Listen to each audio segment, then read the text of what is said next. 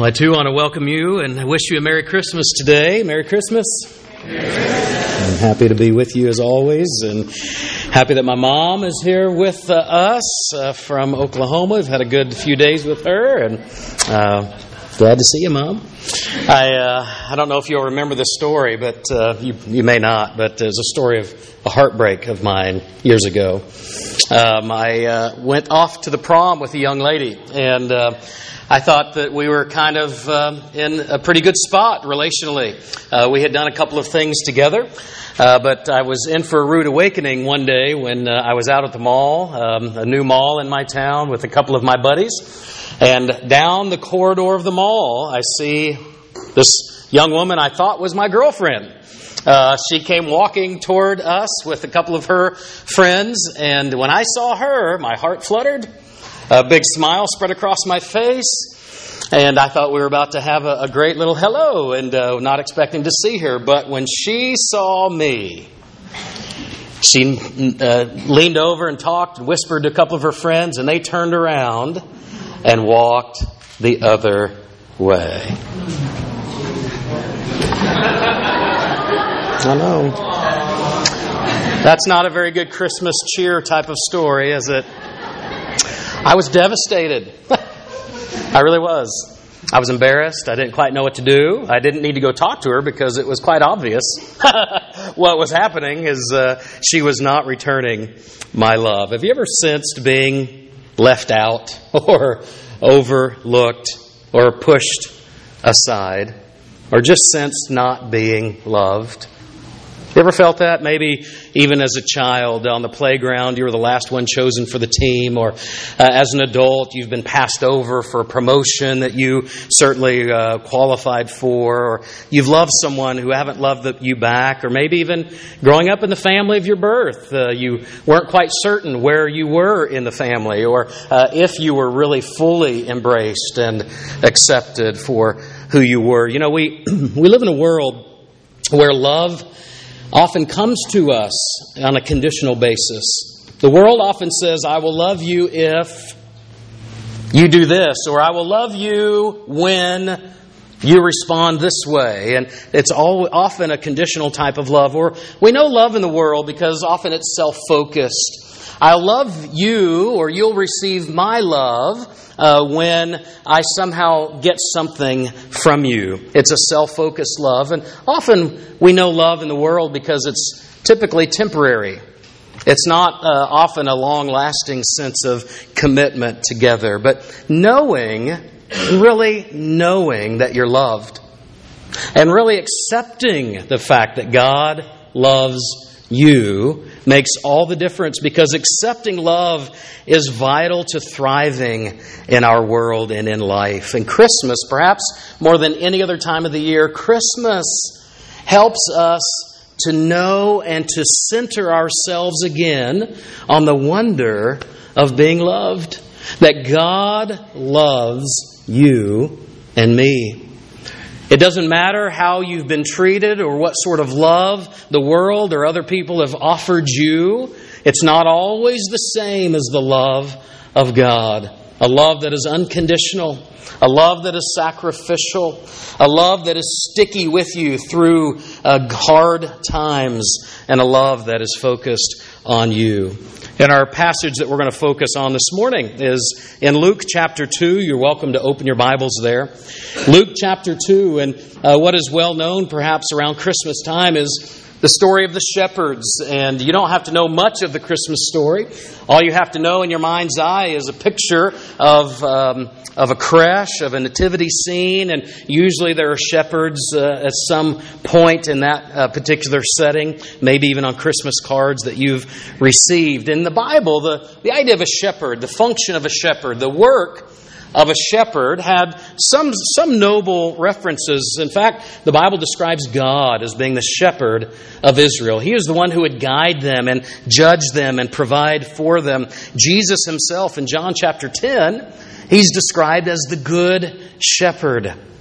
But in the first century world, that first century world where this first Christmas happened, the idea of being a shepherd wasn't a glamorous profession.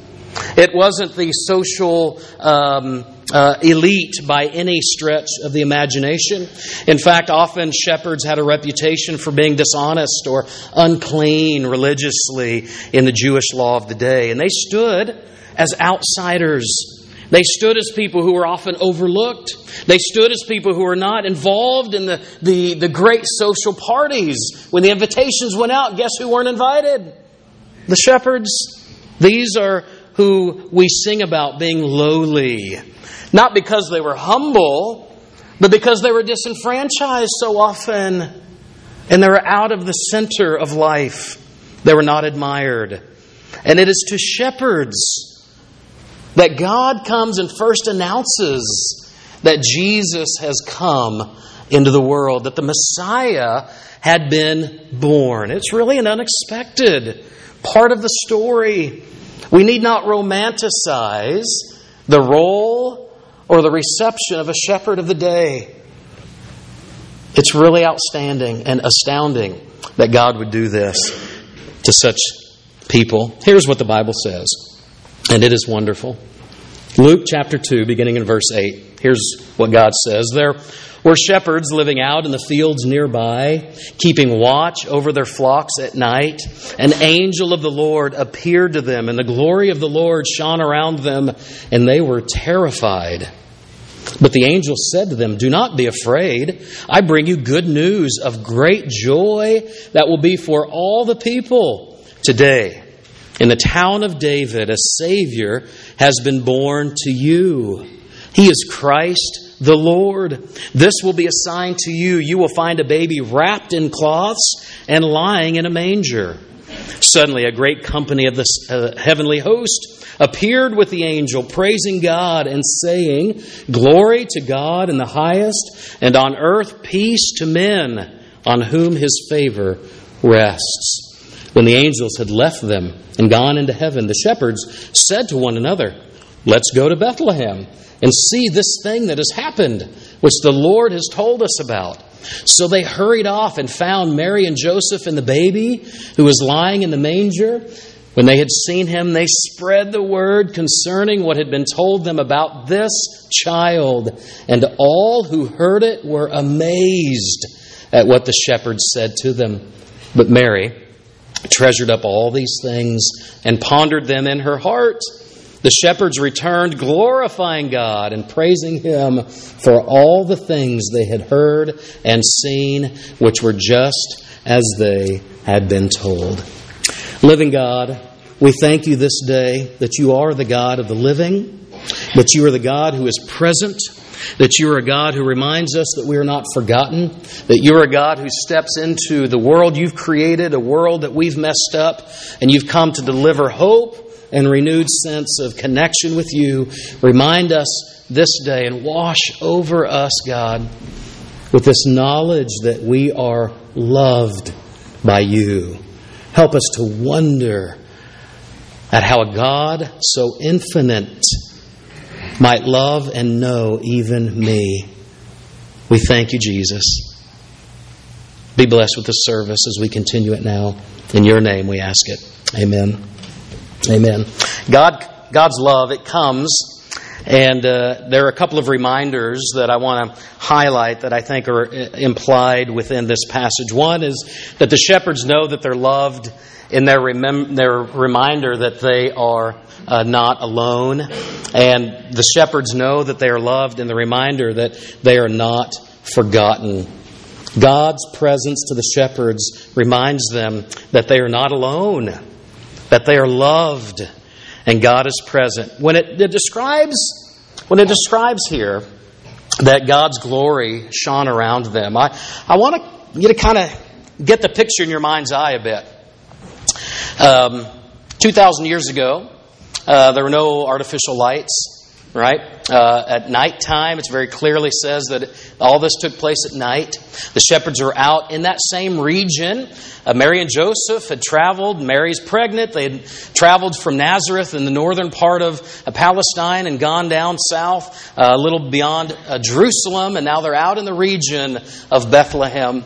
A little farming area, a little shepherding community. A lot of the sheep that were used in the temple sacrifices came from this region. And there are shepherds out at night, under the stars, out doing their work.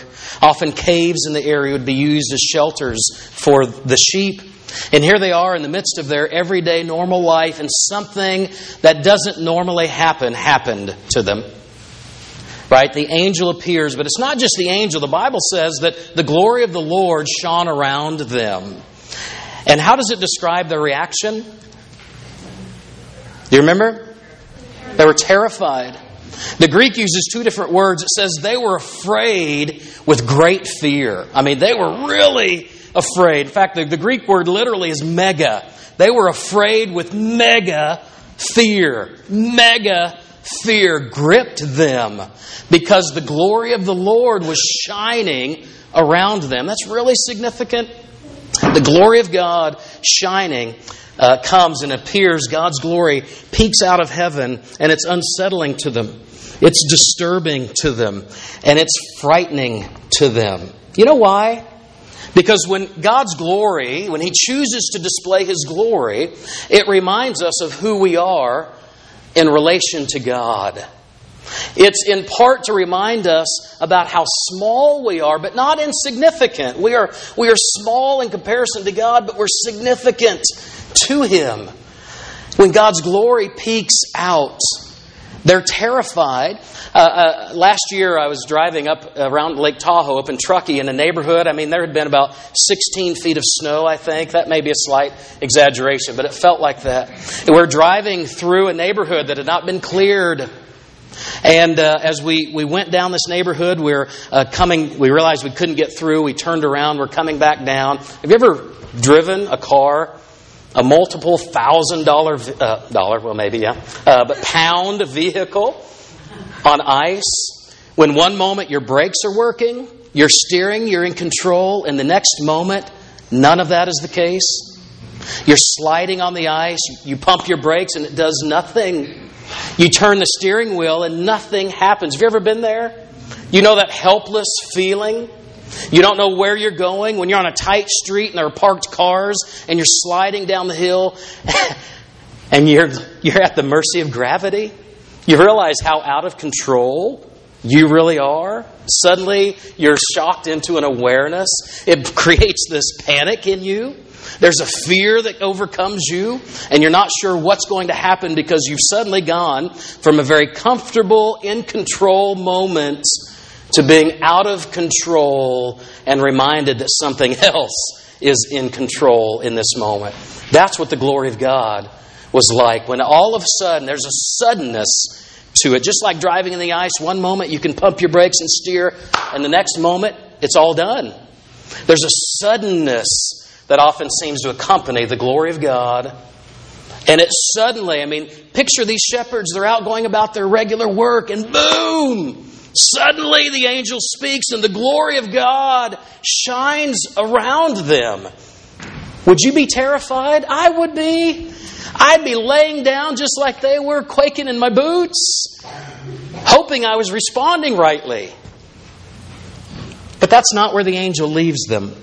It's so amazing how the story goes on. There's a suddenness to the glory of God. There's also an intensity that comes with it. Have you ever been near a really strong fire? Maybe a bonfire or a big giant fireplace raging? If you're really kind of not very smart like me, you might kind of test how close you can get to the fire. You might stand there and see how long you can stand there before it starts to burn your skin. Because I'm drawn to flame, I guess. There's an intensity to fire. There's an energy in fire. There's more than just warmth. There's a power in fire, isn't there? We've learned that just a few months ago with these fires just north of us. That consume neighborhoods. There's an intense power in fire. And the glory of God, when suddenly it appears on the scene, there's an intensity that comes with it. And the response is appropriately, they're afraid with mega fear. They're overwhelmed with fear. It's kind of like, when you're in the midst of something unexpected, My kids laugh at me because if there's ever a moment when I'm sleeping at night, late at night, and they need to come in and ask for help, that they'll come and they'll kind of touch me, and but they say I like snap up and my eyes are like big and I'm staring at the back wall because I'm like, they're like, Dad, huh? It's sort of this unexpected quality. And it's sort of this stunning event. Boom. I'm unfamiliar. Where am I? What's going on? Why am I being woken up? This is not my normal expectation. That's what it was for these shepherds. All of a sudden, everything that was familiar to them was whisked away. The suddenness and the intensity of God's glory shone around them. And they were gripped with mega fear. But through this encounter, they're going to learn that they are loved by God. And they're going to be reminded that they are not alone. They're not alone in their world. They're not alone out in their work. They're not alone in the pasture. They're not alone walking through their life and their married life. They're not alone. That God is with them. That is the Emmanuel of God. And then God's message comes forth because God, when He displays His glory, it's not just to promote fear. It's to help remind us that we're not forgotten. God is present and the shepherds know that they're loved. And then God reminds them that they are not forgotten. They're reminded that they're loved. When the angels, they say, we have come, don't be afraid. Well, that's easier said than done, right? But the message is this, don't be afraid because we come with great news that is mega joy. We come with this message of good that is great joy. You see, instead of mega fear, now they are to be filled with mega joy. Because they are being reminded and they're being taught and they're being demonstrated. God is saying, I love you. You're not alone and you're not forgotten. And God works with them. He says, the angels say to them, for today in the town of David, a Savior has been born to you. I can almost picture the shepherds like, to me? Wait, God, you don't know what a shepherd's like in this time of history. We're not the in crowd. We're often overlooked. We're often pushed out. We're not invited to parties. What are you saying? God says, I love you. You're not forgotten. You're not alone. And there's a Savior who has been born to you. To you He has come. The glory of God appeared to them and they were terrified, right? It was this unexpected, unfamiliar thing going. But in this passage, 3 different times, the word manger is used. Now, manger, again, let's not over beautify the Christmas story. A manger was a feeding trough, a place where animals came to eat their food. Have you ever seen an animal eat? I mean, like a big animal, maybe a cow. Do you think they're concerned about manners? You ever tried to teach a cow manners? They're sloppy when they eat. They slobber on their feeding places. They chew on the feeding troughs, the manger. Now, who on earth would be more familiar with a place like that than a shepherd? And so God is moving them from a place of terror and unfamiliarity. And He's saying, this is going to be a sign to you. You're going to go. If you go to Bethlehem and you trust me, you're going to go and you're going to find a baby. And He's going to be wrapped up and He's going to be placed in a very familiar place that you'll recognize. You'll be right in your element, shepherds. Isn't that such a good message? You're not forgotten. You're not alone. In fact, I'm going to send the Messiah into the world in a place of taking you from what is unfamiliar. We're going to grow your faith through this unfamiliarity, and we're going to take you to a place where you're growing in familiarity with me. You're becoming more and more familiar with me. And we're going to start by placing the Christ child in a manger. 3 times that is mentioned in this passage. Last week we talked about out of the story of John, the way John describes the Christmas story, how it describes Jesus, the Word, coming into the darkness, Jesus, the light, coming into the darkness, and how the darkness has not overwhelmed it, But yet, sometimes the darkness does not acknowledge Jesus being God's special one, nor does it accept Jesus being God's special one. And so here the shepherds, will they take and receive the joy in place of the fear and follow through and go and find out? And I'm so glad that they did. And I'm so glad. I would love to see their faces when they gather around there and they realize everything that the angels were saying to them is just as they said it. Here is this Christ child, this Messiah, in this feeding trough. Their response to that is to glorify God. They go out into the world and they begin to brag about what God had said and what God had done. And they're not afraid to share it with people around them. They brag about God. They tell people that they're not forgotten. They tell people that they're loved. They tell people that they're not alone, but that God loves them enough. And as I was thinking about this week, it kind of brought back some questions that I want to ask some of you. Are any of you brokenhearted or just simply broken? God is here to remind you today that you're loved by God. Is anybody here today forgotten or feel fried? God loves you. Does anyone feel neglected or not protected? God loves you.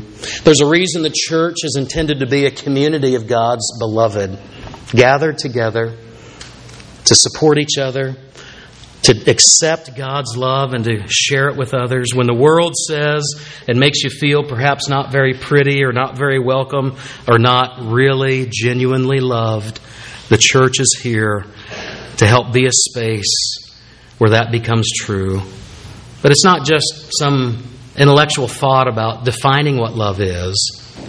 It's not just about talking. It's a reality to be lived in. The love of God is a reality that touches the innermost parts of your life, where your sense of being loved doesn't have to be determined anymore by what you've experienced in the world or even in your own family or at your workplace or in your neighborhood or at your school. There's a reality of love, a deeper quality of love where God says, I love you. It's a reality that can shape your life. It's an unconditional love, is the love of God. It's a sacrificial love, is the love of God.